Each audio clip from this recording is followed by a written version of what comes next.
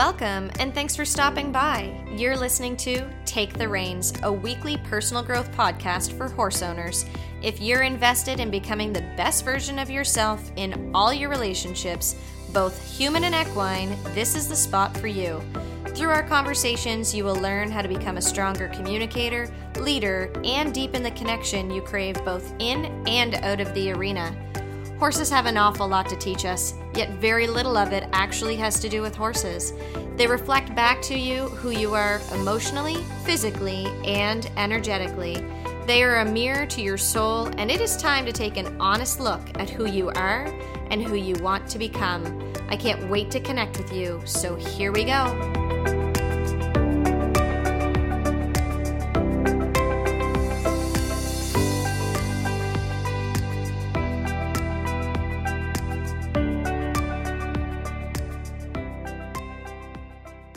Hello, everyone. Welcome back to Take the Reins. I'm so excited for you to hear this conversation today.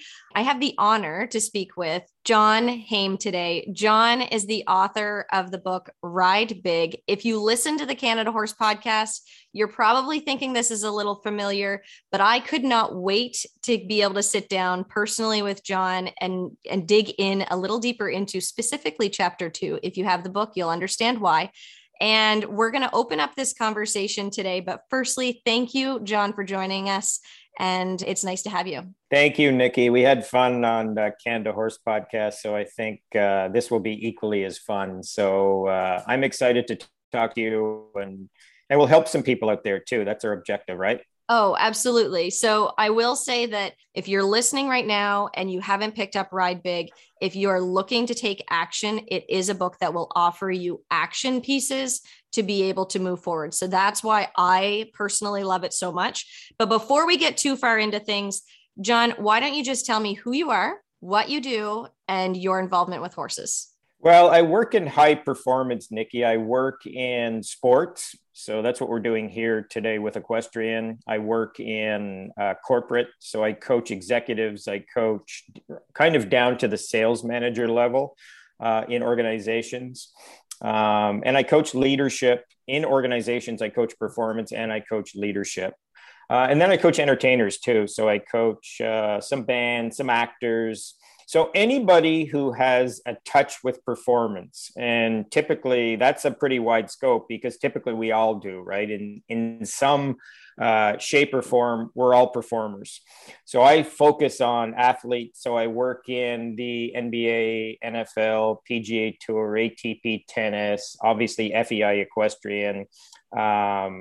I work in professional squash. I work in many different sports, and I have Olympians too. We had some people in Tokyo. So that's essentially what I do. My connection with equestrian about 7 years ago, and I explained this on Canada Horse podcast too, so I'll just do the exact same thing. About 7 years ago, I was asked by one of my friends whose daughter was a 1.20 show jumper to help her. Now, I hadn't worked in equestrian before, but I had a connection with horses because my dad owned racehorses growing up, standardbred racehorses. So I was around the barn quite a bit and loved the horses. So we helped her. We followed her around to shows. We went to clinics.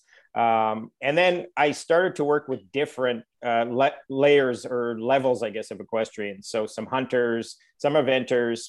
And then we started to work up in the sport, sort of at the top level. So now I have some of the top equestrians in the world. I work with some young American show jumpers, some eventers, some dressage, some reiners, which has been fun too. So we included actually Casey in the book, in the Ride Big book, as one of our sort of feature riders. And that was awesome, actually connecting with him. Casey Deary, if you don't know him. So good. What a guy.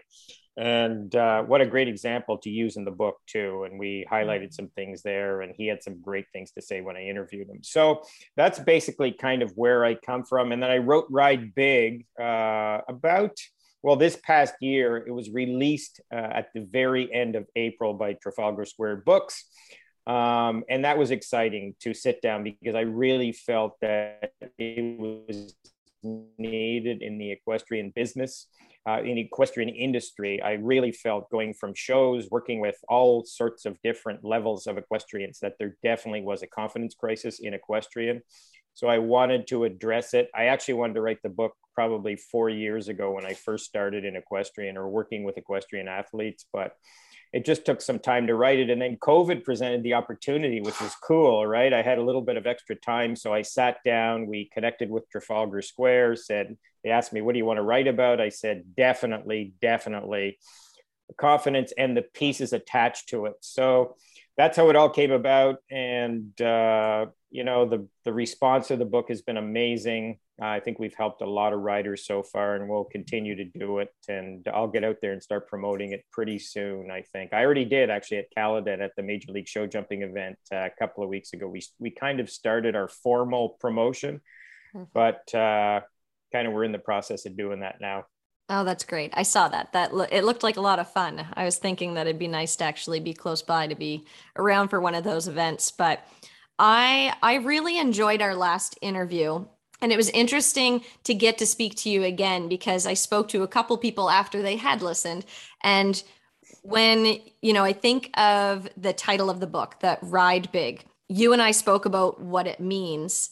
And it really resonated with me. It's like that feeling of, when you're riding big or when you're riding small, or if you don't, once you hear about it, you're like, oh, now I have this visual that goes along with it. And that seems to be the thing that struck people, was that ride big and going in. And I had somebody say, oh, I'm going to listen to this episode before I go into every single show. Like they wanted to be able to go in with that feeling of riding big. And so what I'll get you to do is just re-explain what that concept is for us, just so that we can understand, those of you who haven't listened to the Canada Horse podcast, for those of you to, get an idea of what is riding big versus what is riding small. And then also, I will encourage you that if you don't have it already, you need to go out and buy it, because this conversation is just the tip of the iceberg for what people will actually get in the grand scheme of things, if they actually have the book in their hands. So, and I'm not working for John here, guys. This is because I actually believe that it's really valuable stuff. So, John, Ride Big, what is it? Why did you choose this title? So the book, Nikki, is about, essentially, like I said, there's a confidence crisis, I believe, in equestrian sport generally. So the book is about confidence, understanding confidence. What the heck is it, first of all? And then developing it and building it and being able to sustainably have it. So, the whole idea of Ride Big, if you want me to explain the story very quickly. So I was in Wellington with some riders sitting around at a table it was a 5-star show jumping event. And riders would come into the ring, they'd be in the in gate, they'd start up and we'd obviously watch them. And I think we were having dinner or something like that. And one of the riders said to me, what do you think of that rider that was in the ring? And I said, well, that rider's riding pretty big. And then they'd ask me another rider, and I'd say, well, that rider's riding a bit smaller, or that rider is riding small.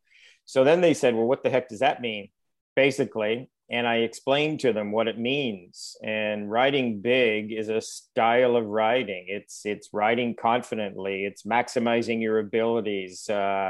It's embracing sort of some risk, embracing calculated risk.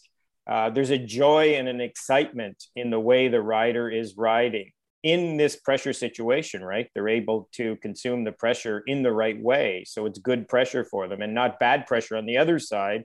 You can tell when a rider is riding small because they're not riding really confidently. There's a bit of doubt. They're only using a fraction of their abilities. They're playing it safe. They're anxious and hesitating in the moment. There's a focus. You can kind of see sometimes. I've been doing this a long time, so I can see sometimes there's a bit of a focus on the outcome, and they're not in the moment and focusing on the process of being step by step with the horse. And I think that's really critical. We've been talking a lot about that lately, being step by step with your horse and not ahead or not behind.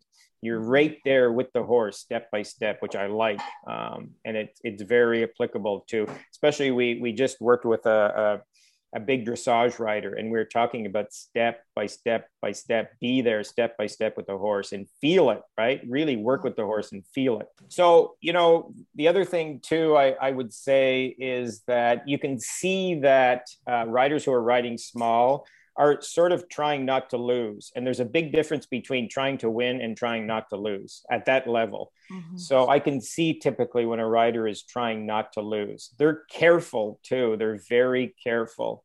And that gets into some areas of the book that people can explore with respect to perfectionism and some other pieces that are attached to being too careful. Mm-hmm. So you don't want to be careful. You need to be a bit reckless. You need to have that free flow in what you're doing. So that's important. So there's many differences between riding big and riding small, but essentially when you boil it all down, the rider who is riding big is riding with a level of confidence. They know they can do it. The rider who is riding small, there's doubt. They're not sure they can do it. And there's many reasons why. And that's some of the reasons we explore in the book and getting into the pieces of the book, the fear, the area of comfort, the pressure, and riding inside out and outside in, like I explain in the book, which is, riders who ride big, ride inside out. Riders who ride small, ride outside in, meaning that a lot of the factors on the outside are coming inside of them and controlling how they're performing. Whereas a rider who's riding inside out has a real nice structure on the inside. They know who they are. They know their own truth. They've trained the proper way. They know how to do it. And they're riding and expressing that from the inside out. So that's essentially what you want to do. In anything in life, really, you want to perform from the inside out because that's where the self-expression comes from. So I would say that's the sort of the Reader's Digest version, I would say, of riding big and riding small. There's more to it, certainly, but it was fun actually sitting around with the group in Wellington and they asking me, they said, and I've been doing this so long, Nikki, I can tell right away when a rider comes in, even the approach to the first fence, even coming into the ring and the body language and everything, what that looks like. You can pick up little things and you can tell if they're going to ride big or they're going to ride small. Oh, that's great. I love it. When you talk about confidence and you use that word, it's so funny. It's one of those things that I feel like we're taught confidence and we're taught how to use the word in context, but we're never really sat down and defining it and saying, what does it mean to me? And how do I achieve it? The idea of really diving into what is confidence? That's a really important question because it's so key, but at the same time, it's left to just be this word that floats around that people can grab onto when they know they're not feeling like they can ride big. And they know there's factors that are involved in, making them feel like they can't, or that it's allowing doubt to set in, or they're, being stuck in this headspace that is less productive than they'd like. So I love that you start out by just saying, like, we actually have to know what confidence is. Like, what is it? How does it apply to me? Yeah. Understanding it for sure is step one. Okay, what is it? Okay, if I know what it is, then I can acquire it or figure out how to acquire it, right? Yeah. And then the other part that really stood out to me there was the step by step. When you said, like, you really want to feel, and we use that word as an equestrian so often, the word feel, because we know that what separates the best of the best from the rest of us is their feel. So when I actually just made a post today on Instagram about feel, in the sense that you can't, it doesn't come from the mind. It's not a thought out thing. It's a feeling. It's going, and it's exactly that, going step by step and being in your body and knowing and trusting, but you have to quiet the mind in order for that to happen.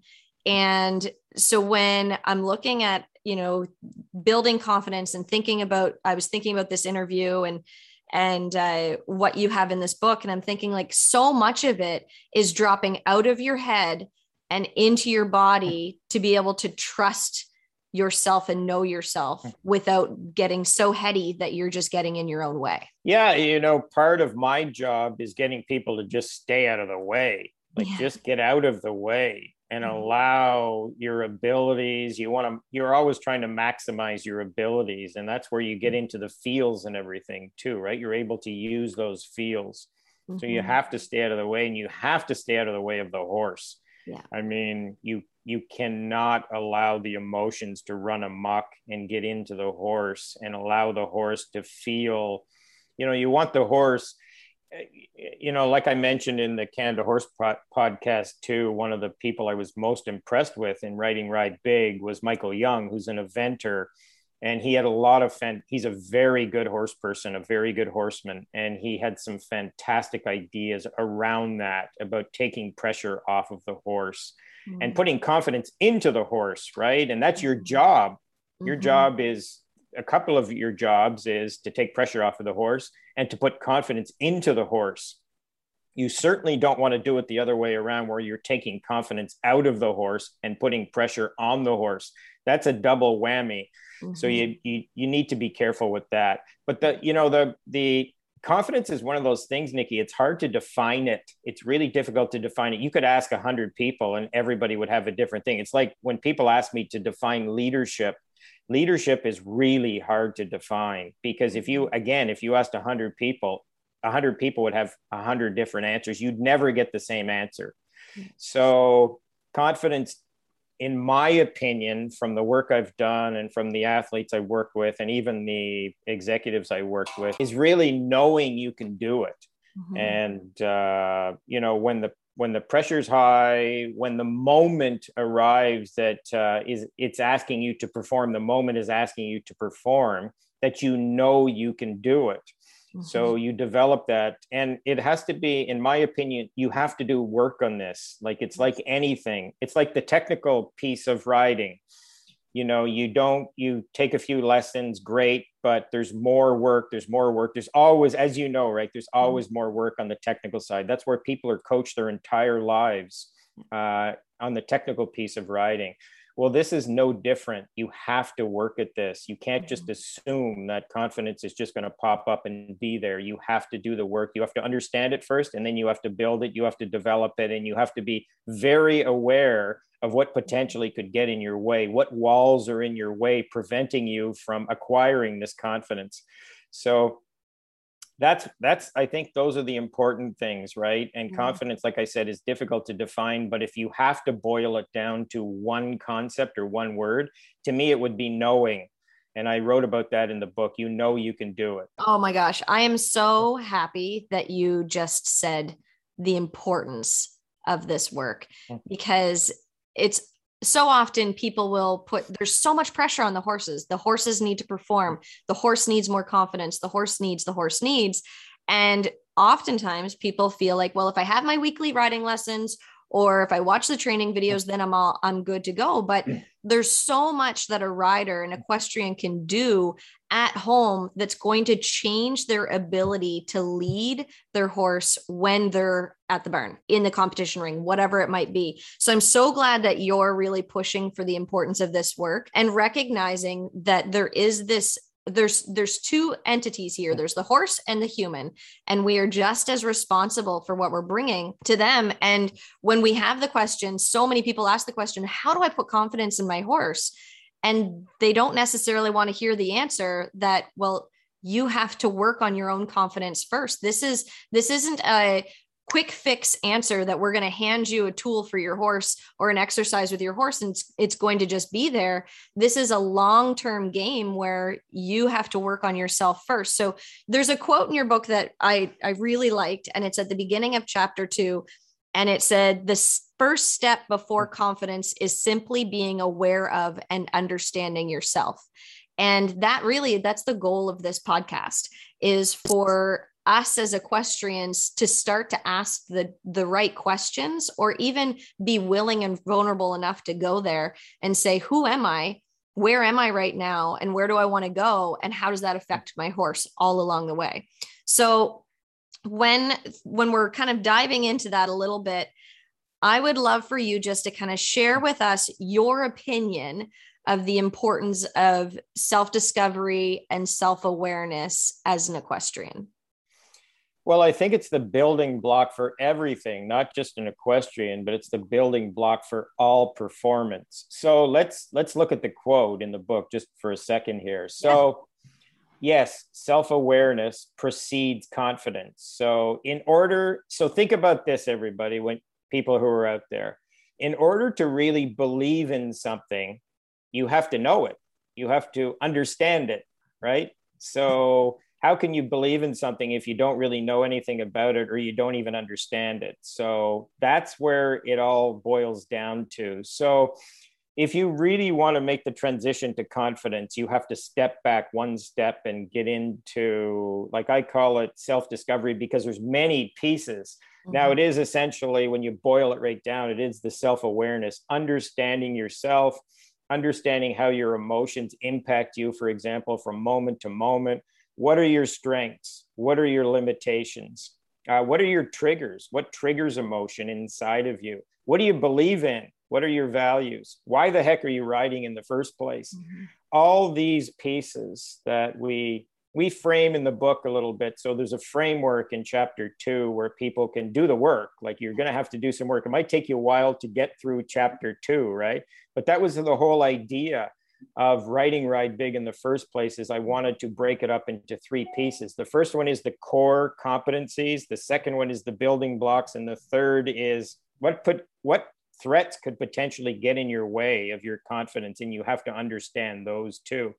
So that was the fun part, is interviewing all the riders too, and getting their perspective on, all these amazing world-class riders, and getting their perspective on, what do you think the threats are? And then integrating the stories of the riders into that chapter, or into all the different chapters, actually. So that was the fun part, the weaving all the pieces in. And everybody had a different story. Like Casey had some amazing stuff that we integrated into pieces like Perfection, for sure, because of his story, right? His incredible story of the massive fall he had, and hitting the post, and his face getting all just deformed, and then having all these things. And anyways, I'm getting off topic a little bit, but that was the fun part about interviewing all of the riders. So let's get back to the self-awareness and self-discovery piece. And you're exactly right that, like, there's a reason why that's at the front of the book, because in order to move to the other pieces of the book and the confidence pieces of the book, you have to do that work first on the self-awareness and self-discovery piece. And there's so much attached to it, understanding yourself. And yes, you can do it. Hey, Nikki, I will tell you that just, when I coach live, I'll, for example, I'll maybe do a little self-awareness exercise, and we'll ask the group, who's ever in, the room, to maybe talk about or write down their strengths and limitations. And something like that seems really simple, but I'll walk around the room after 5 minutes or 7 minutes, and there's usually not much on the page when I ask people to write down their strengths and limitations. So people typically, it's not easy really understanding yourself. We have a lot of blind spots. So I would say that, you really have to do that work, and the self-discovery work, the self-awareness work, and understanding yourself, because it does precede confidence. So it has to be done. Yeah, it truly does. And so you talk about Casey Deary. I watched Casey ride at the Futurity. It would have been right before COVID hit. So it was 2019, and he was in a neck brace. And I have never seen someone ride in such pain and still ride at such an incredible level. It was almost heartbreaking to see him in the ring, to know that he was in that amount of pain and had to step up to the plate to do that. But yeah, what a phenomenal man.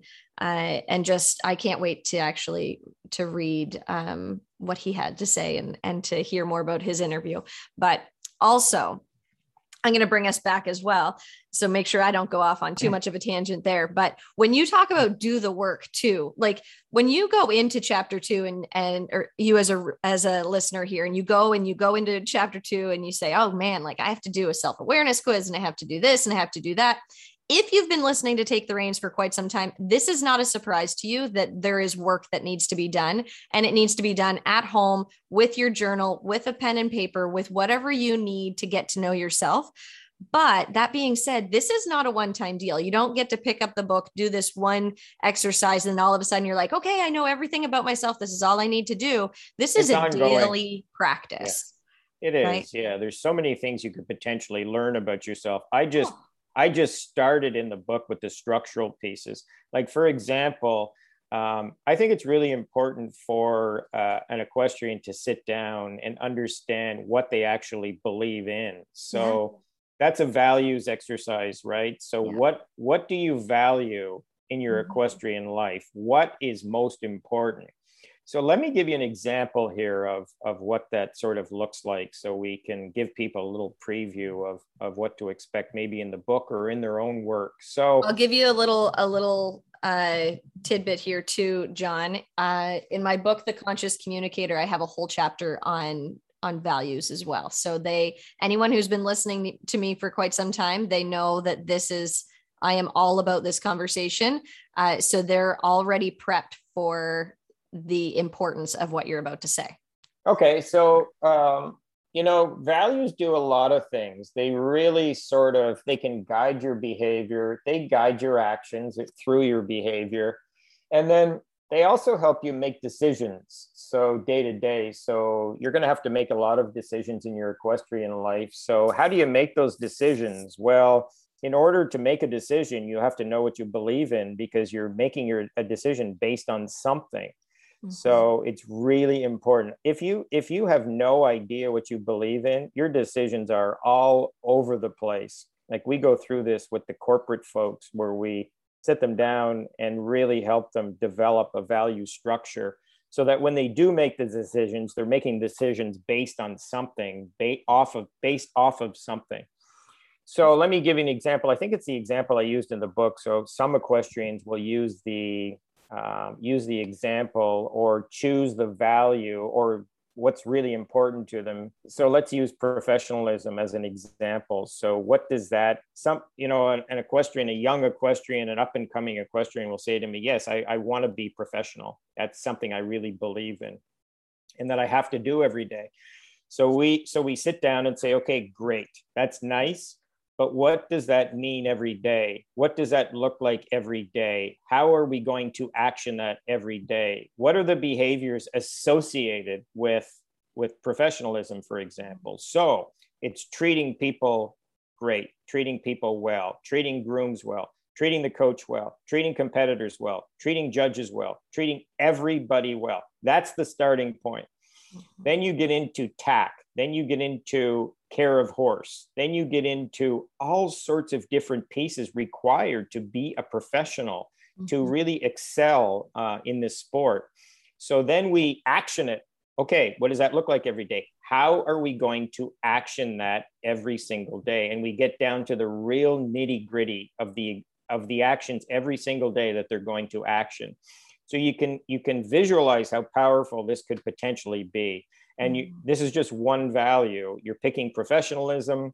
You're identifying as something that's extremely important in what you do every day. And that is going to completely change the way you do things in equestrian. It's going to change your behavior, and then you're going to see it in the equestrian athlete's actions. So that's just one thing. So I think and that's a piece of self-awareness, right? Understanding yourself. What do you believe in? And what's important to you? And how are you going to action these every single day? And you can see how this could be related to confidence too, right? All of a sudden, you're professional. You're behaving like a professional. You're acting like a professional. You're acting it out every day. So that sort of it sort of seeps into, the whole approach, and it sort of emerges as sort of a confident attitude. So So anyways, that's one example, but I think That's you know, when you look at values, that's why you develop them. It's like, great. you know, sometimes an equestrian will say to me, "What the heck, John? Why are we doing values? Why are we building values?" And I sit and I explain it very carefully. This is why, and this is what you're going to get out of it, and these will be the benefits to you. So, Oh, it's so you know, important. It's so important. And it's not only important for how you present yourself and what you're doing in the professional world or competition world, it comes down to your horse's welfare as well. And for you to be able to confidently make calls and decisions on behalf of your horse, you have to know what you value, because if you don't, then you make decisions based on other people's opinions. And then all of a sudden you start to not understand why you don't really feel good about that person, or why you don't really feel good about that decision anymore. So if you start making decisions and your bodies and mind are starting to have some sort of symptoms where you feel upset, or you walk away from a conversation and you're like, oh God, I don't really feel very good. Oftentimes it's because you've just done something against your own values. But if you have not gone through the process of really digging into them and saying, like, what do I value? What is important to me? Then it's a lot more challenging to figure out what those feelings actually mean. So a part of what I think is so important is that people start, and this is something that Nadine and I have spoken about a lot, is that people make choices for themselves and their horses based on who they are and what they need and what is best for them. And so that is part of that process. You have to know what you value. You have to know what you believe in, so that you're not just going along for the ride with everyone else. Because just because you value something and it results in a decision, or someone else doesn't make them right or wrong. And it doesn't make you right or wrong. It just makes, we're all individuals. And so our decisions have to be just as individual. yes, it's exactly right. And I see, you know, when I'm working with whoever it is, a performer, typically the bottom line is, if you don't have a value structure, if you don't clearly understand what you believe in, it's very difficult to make consistent decisions. Yeah. Because you don't know what you believe in. So one day you're believing this, and the next day you're believing this, and another day somebody says something and you're taking that as a piece of, you know, making your decision. So you really have to get that down. And that is the part of the self-awareness, which I think is big, along with the purpose too. They're in alignment a little bit, right? Yeah, If you start, that's an entire other podcast to start aligning all these pieces together. But the purpose piece obviously is very big too. If you really clearly have to understand why you're doing something, and consistently go back to it, and it has to be front and center all the time in a performance, because that piece is a critical piece. Yeah, it's so important when we think about the purpose. We'll go back into purpose in a second, John, but I want to bring us back for a second, because when we're speaking about these values and making decisions, when we doubt our decisions, oftentimes it's because we don't actually know what drove the decision in the first place, or we didn't make the decision built on a solid ground. So if you find yourself, those of you who are listening, if you find yourself doubting your decisions a lot, if you make a decision and then you start second guessing yourself and you start asking other people their opinion and said, should I have done this? Should I do this? Then oftentimes it's just a symptom that we need to look into our values, so that when we make those decisions, we make them from our true self. And we say, yeah, like, I am confident in my decision. And you can start to eliminate that doubt based on who you are and what you value. So that was kind of what was just coming up for me there.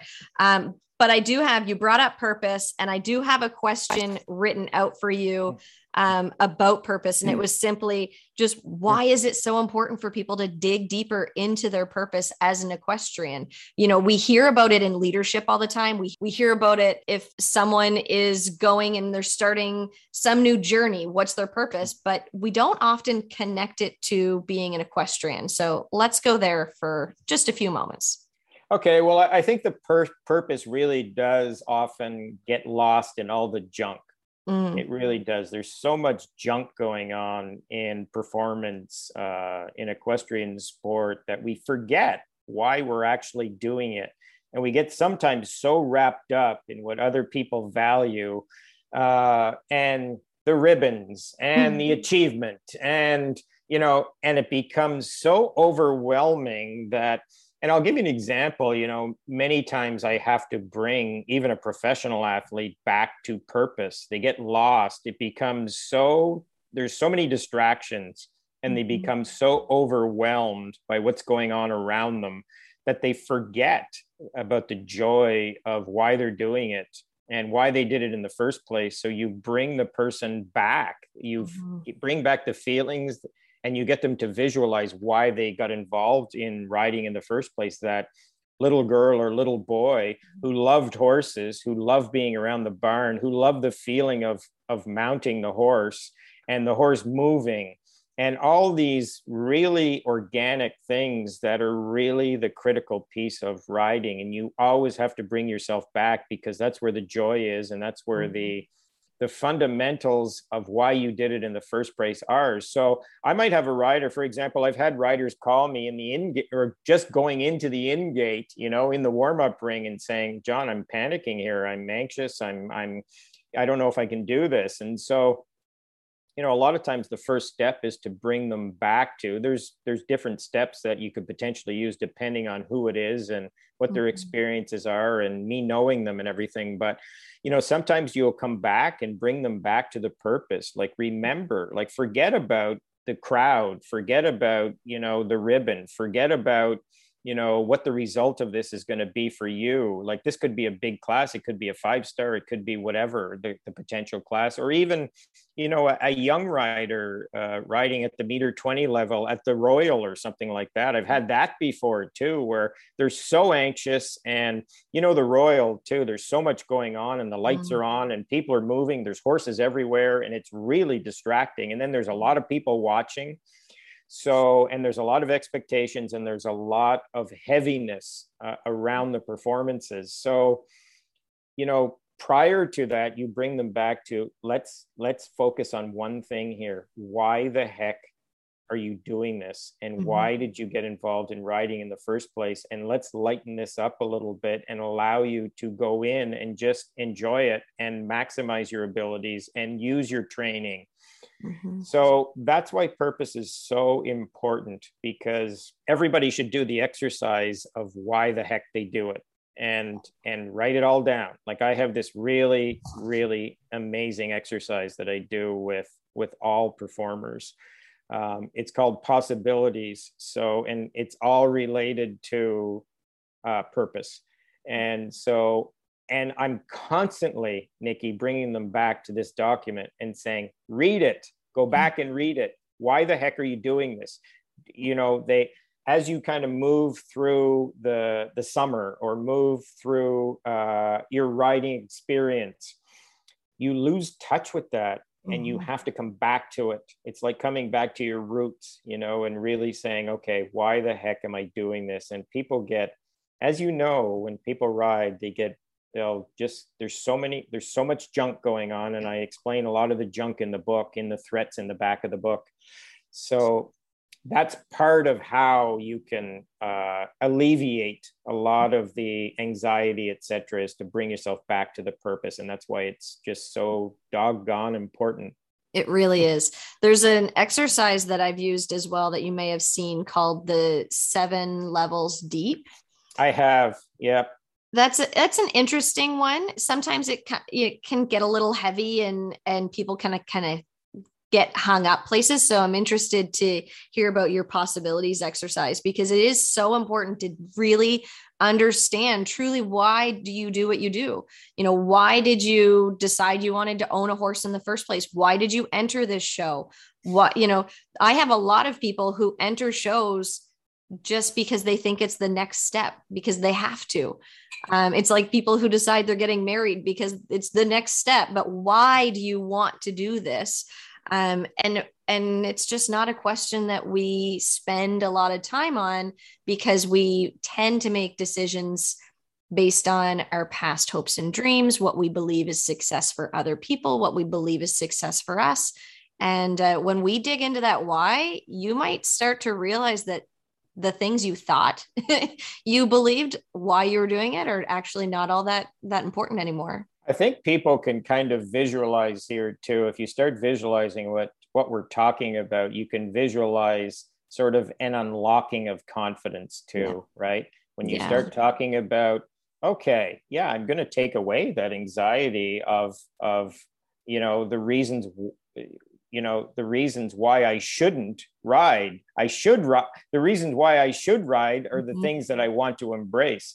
And then the value system, you're able to make decisions. You're able to shape your behavior. You're able to, get the actions that you want.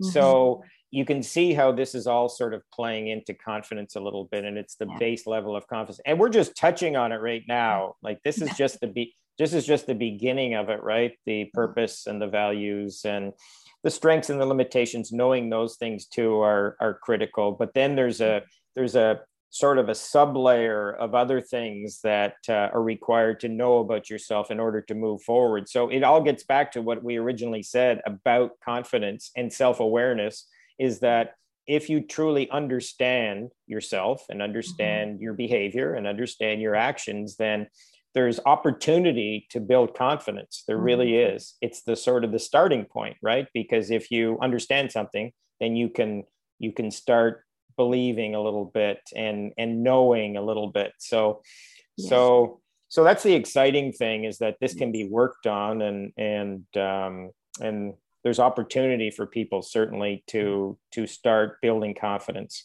Yeah. And it's interesting too, because you really like riding horses is all about influence. Like you're very like same with leadership, like you're influencing this other being, but truly you can't see your influence on someone else until you start to tune into yourself. And when you increase that level of self-awareness, then you actually start to be able to expand that out, and you start to reflect and say, oh, that's how I influence that person. That's how I'm influencing that horse. That's how I'm influencing, my own ability to do A, B, C, or D. So I find it really interesting that we want to influence so much, but yet we tend to be so disconnected from the self, which is really the only way that we can see how we're influencing in the first place. I totally agree with you. And it comes back to the old adage, right? If you can't lead yourself, you can't lead others. And the whole concept of models like, for example, emotional intelligence, which is very, very popular in corporate, to shift behavior and change behavior. It's a very progressive model where you got to get yourself right first.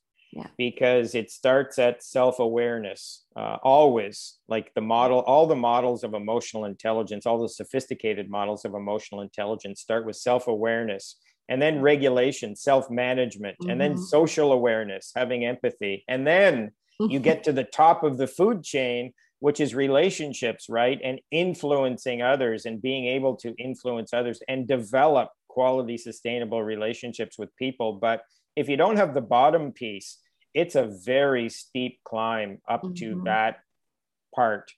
Yeah. So people have to, if they get themselves right first, if they're leading themselves properly, then they have the opportunity to lead others. And it comes back to your example of the partnership with the horse and the rider. If you can really get it right with yourself, I think you can really lead your partner and lead your horse. And they're obviously going to help you too, right? If they have confidence and they're really good, they can help you too. But I think you got to focus on yourself and your own sort of role in the partnership. And that's what I tried to focus on in Ride Big. Do I know everything about horses? Certainly not, right? But I do know something about the people piece after doing it for so many years. So that's the part I focused on in the book, and getting that right. And then that can really help the partnership. Yeah. I love this conversation so much. And my last podcast episode that came out on what day are we on? Are we on Wednesday? Came out yesterday. We're on Wednesday. Is self-leadership for equestrian. So everything that we're speaking about is connected to what I've been talking about on this podcast for 3 years. So it just makes my heart so happy. one thing I'd like to go back to is you in the book, you talk about the factors of equestrian performance. And I believe it's on page 42. For those of you who have the book, go get it if you don't. But the mental and emotional factor there, you have that bolded and a little bit bigger than the rest of the factors. And it says mastering your mind. Can you just riff a little bit on mastering your mind? It's really essentially what we've been talking about for the last 45 minutes, but let's just look at like, what is the importance of mastering your mind? It is equally important in just being in life, but I guess we'll just narrow it down to horsemanship for now. Well, yeah, I think the model you're talking about in the book is sort of a performance model. It's the basic pieces of performance. So everybody knows what technical is. So everybody knows what physical is. So the physical, you need, and physical is becoming more important, and it seems to be becoming more popular in equestrian sport because people are aware of the physicality required to support the technicals, support the seat, obviously it's all about the legs, right? So you need to have strong legs and be able to manage the signals and the aids and everything. So, and then there's the strategic piece. When you go in the ring, do you know what to do? If you use show jumping as an example, what are you going to do at each fence? The strategy around the course, how are we going to approach the course? And you can put horsemanship in that too. But then there's this funny piece that people typically don't pay a lot of attention to. I think people understand how important it is. They know, they're told how important it is, and they read about how important it is. But I think part of the problem is they don't really understand or know how to work on it because there's not sort of really good sustainable models about step-by-step how to build it. So that's part of the reason, again, for writing the book is that people will have a step-by-step sustainable way to develop the mental and the emotional piece. So you have the cognitive piece, obviously, the thinking piece, and then the emotional piece is really critical too. I mean, I always say that emotions do run the show in performance, and they really do. So you have to understand that. I highly recommend for people, if they get the book, is to focus on that chapter around emotions, because I think it's really key to understand, first of all, what emotions are. Like, what are they? I think if you asked a lot of people wouldn't know what emotions are. And it's something we use a lot. We use every day. And it's a major part of our life, emotions. It's how we experience the world. So it's important to understand that. And in performance, it's critical. If you're a performer, if you're a high level performer and you're wanting to reach a certain level, you have to understand what emotions are and how they impact you from moment to moment. Mm-hmm. So that piece, and there's so many ways to work on it too, Nikki. There's so many pieces of the mental and the emotional piece. I mean, I wrote the book about confidence, but there's so many other pieces attached to it and how to develop those pieces. I mean, the whole idea of creating a plan for yourself too, even that piece, right, is really key. I think it's always important for people to understand sort of where they are now, where they're going, and what will be the steps to get there. What do those steps look like? Because it's more predictable. And again, it's another chapter in the book. It's getting back to confidence, right? If it's predictable and you know where you're going and you're step by step, it gives you confidence that you know what the plan is, and there's predictability in your step by step actions too. So, and I will tell you, it's really funny, because when I first started to work in equestrian, I met a lot of young, very talented equestrians who wanted to get to certain levels. And my question to them all the time was, what's the plan to get there? You're investing massive amounts of money, massive amounts of time, massive amounts of resources in this sport. You better be very clinical about how you're going to do it. At this particular level. I was asking a lot of riders in Wellington what is the plan here? And then, I'd see them the next year and they still wouldn't have a plan. And all of a sudden they're starting to phase themselves out of the sport. And a year later, I go back and they're out of the sport because they don't have a plan of how to do things. Yeah. So I think that's important too, and you can attach all of that to the mental and the emotional piece, the planning piece, because so much of, what's in the plan is related to developing the pieces required on the mental and the emotional side to get to new levels and get to the next level. Yes. So that's important, but there's a lot attached to the mental and the emotional piece. That's like 10 podcasts. Oh, I know. Yeah. Right. Here's another piece of it. Yeah. You're always working on certain things and developing, but it really is, the other thing too about the mental and the emotional piece, it's skills. Like you're building skills, you're creating skills, and you're building skills, and you're solidifying skills here. It's just as important. That's why in the performance model there, I included the 4 of them. And which one is the most important? Is it the technical? Is it the mental part? Is it the physical part? Is it the strategic part? Well, I think you could assign maybe 25% to all of them. They're all really important. But the fact is that you have to work on all of them. You can't just leave one out, because each part supports the other piece. Yep. So, if you're being coached every single day on the technical side, then you might want to think about, working on the top piece or the bottom piece. You can include it whatever way you want in the model. I put it on the bottom, the mental and the emotional part, because I really think that it supports the other pieces. It gives a framework to the other pieces. Is it more important? Like I'll go into a professional team or a professional soccer team or a football team or a baseball team or whatever it is.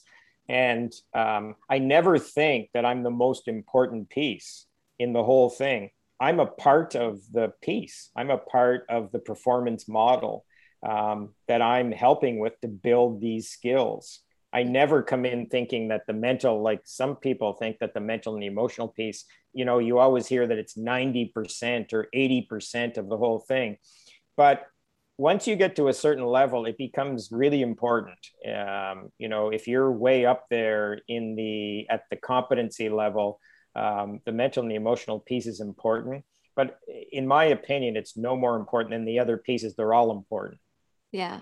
Oh, I completely agree. And if we can break it down to just say, like, there's no quick fix, and it's not a matter of, if you get your mental and emotional, all of a sudden everything else is going to come together. If you get this, then everything else is going to come together. And I do feel like in the horse world, a little bit of that happens, where it's like, well, if you do your groundwork and you get your horse's mind, you're good to go. But if you do that, but you don't have your own mind, then no, you're not good to go, because there's two people here. There's 2 entities here. And so we spoke about that a little bit on the Canada Horse podcast, is that it's a unique sport in that you're not on your own. It's not just you and a ball, or you and a team. It's you and another living, breathing, feeling being. And so there's so many pieces to it. And John, I do feel like we would just probably keep going and going right now, because there's so much to this. So I'm going to rein us in. And I like it. I like that reining, the metaphor. I love it. Right. So, I really enjoy our conversation, but I also equally enjoy your book. And I do feel like it's a practical tool, which is exactly what I'm trying to offer people. I feel like people avoid this work because, like you said, there's not really this strong model for somebody to go to. Like if somebody says, well, I want to learn how to do groundwork with my horse, they can Google that and they can get these CD sets that are sent to their home, and they look at, or they go on YouTube and they have this very strategic way to go about it. But when people say you got to do the mental work, you have to work on yourself, sometimes we're like, well, I am who I am. I am who I am. And that is going to have to be good enough, because it's hard work to do. And we don't necessarily know where to start. So that's my mission. The other thing too, Nikki, just very quickly, is another part of the problem is that when people feel like they have to work on their mental and the emotional piece, they feel like there's something potentially wrong with them, which is, there's nothing further from the truth. Exactly. This is skills. This is skills you're building, and you need to build the skills. There's nothing wrong with you. No. Like, you're not crazy. You're not sick. You're not, they're not going to drag you away to the psych ward or whatever. No. This is something that it goes along with everything else, and it's skill building, and you have to do the work. Unfortunately, there's a bit of a negative paradigm around it, which is really, really unfortunate, because that's not the case. Because sometimes, this type of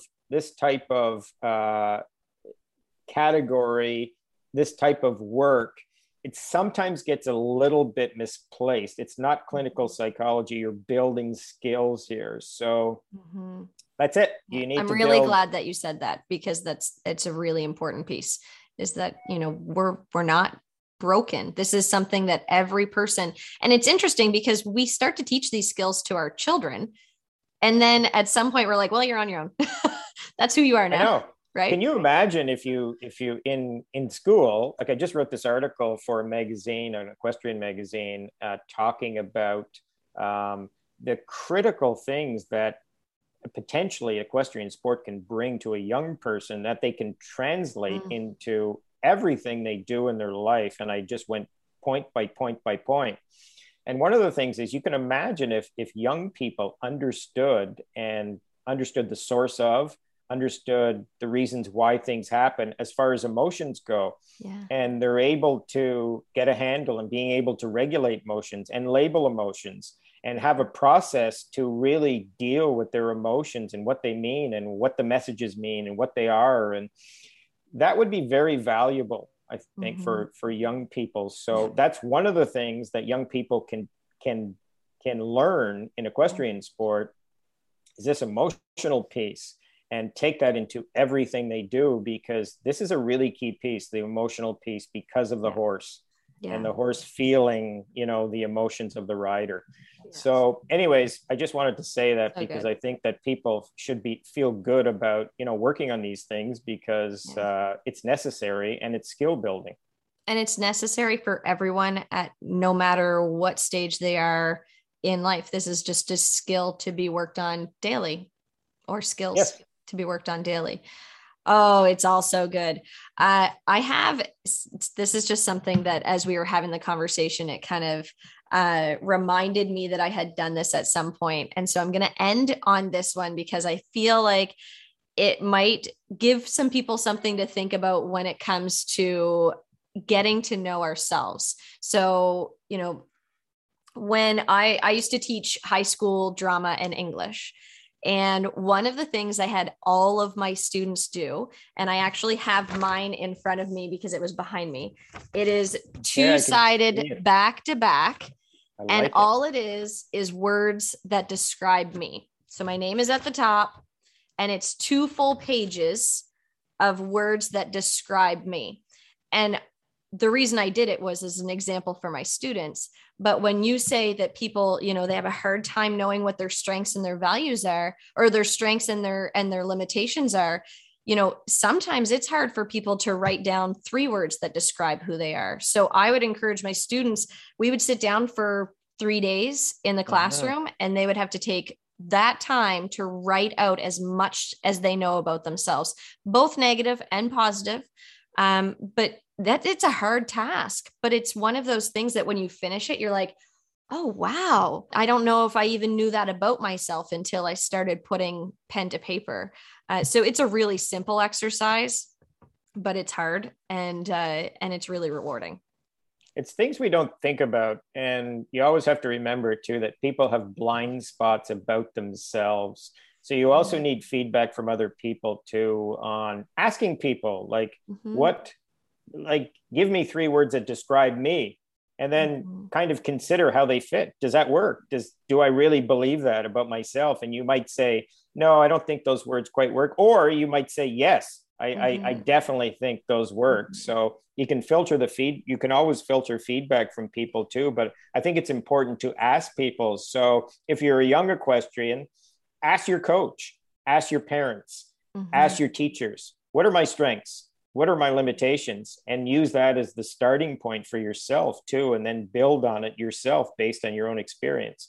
So I think it's always good to get feedback from people too. I love the advice to look for the feedback. And actually our horses, and we say this all the time, our horses are our best feedback partner. So if you want to know whether you are patient, go and look at your horse and have a conversation with them on the ground, and they'll let you know if you're patient or not. And even on the technical side too, right? The horses are, how are you doing with the aids? Are you applying them properly? Are they, and you'll get the feedback from the horse because the horse will do the action that you're asking for. So those are absolutely, I think definitely horses are amazing feedback for us. Really good. For sure. All right, John. Thank you. I cannot thank you enough for coming on. And it was great to have another conversation with you. I'd love to have you back on sometime. I think that this is something we can just kind of continue to expand on. And I think it's exactly the direction that I want to take the reins in. So, okay. Sounds great. Yeah. We can focus on, there's so much to focus on, Nikki, in this area. It's so wide. It's so big. So anytime, I'm always happy to help you and always happy to help the audience. It's great. Thanks so much.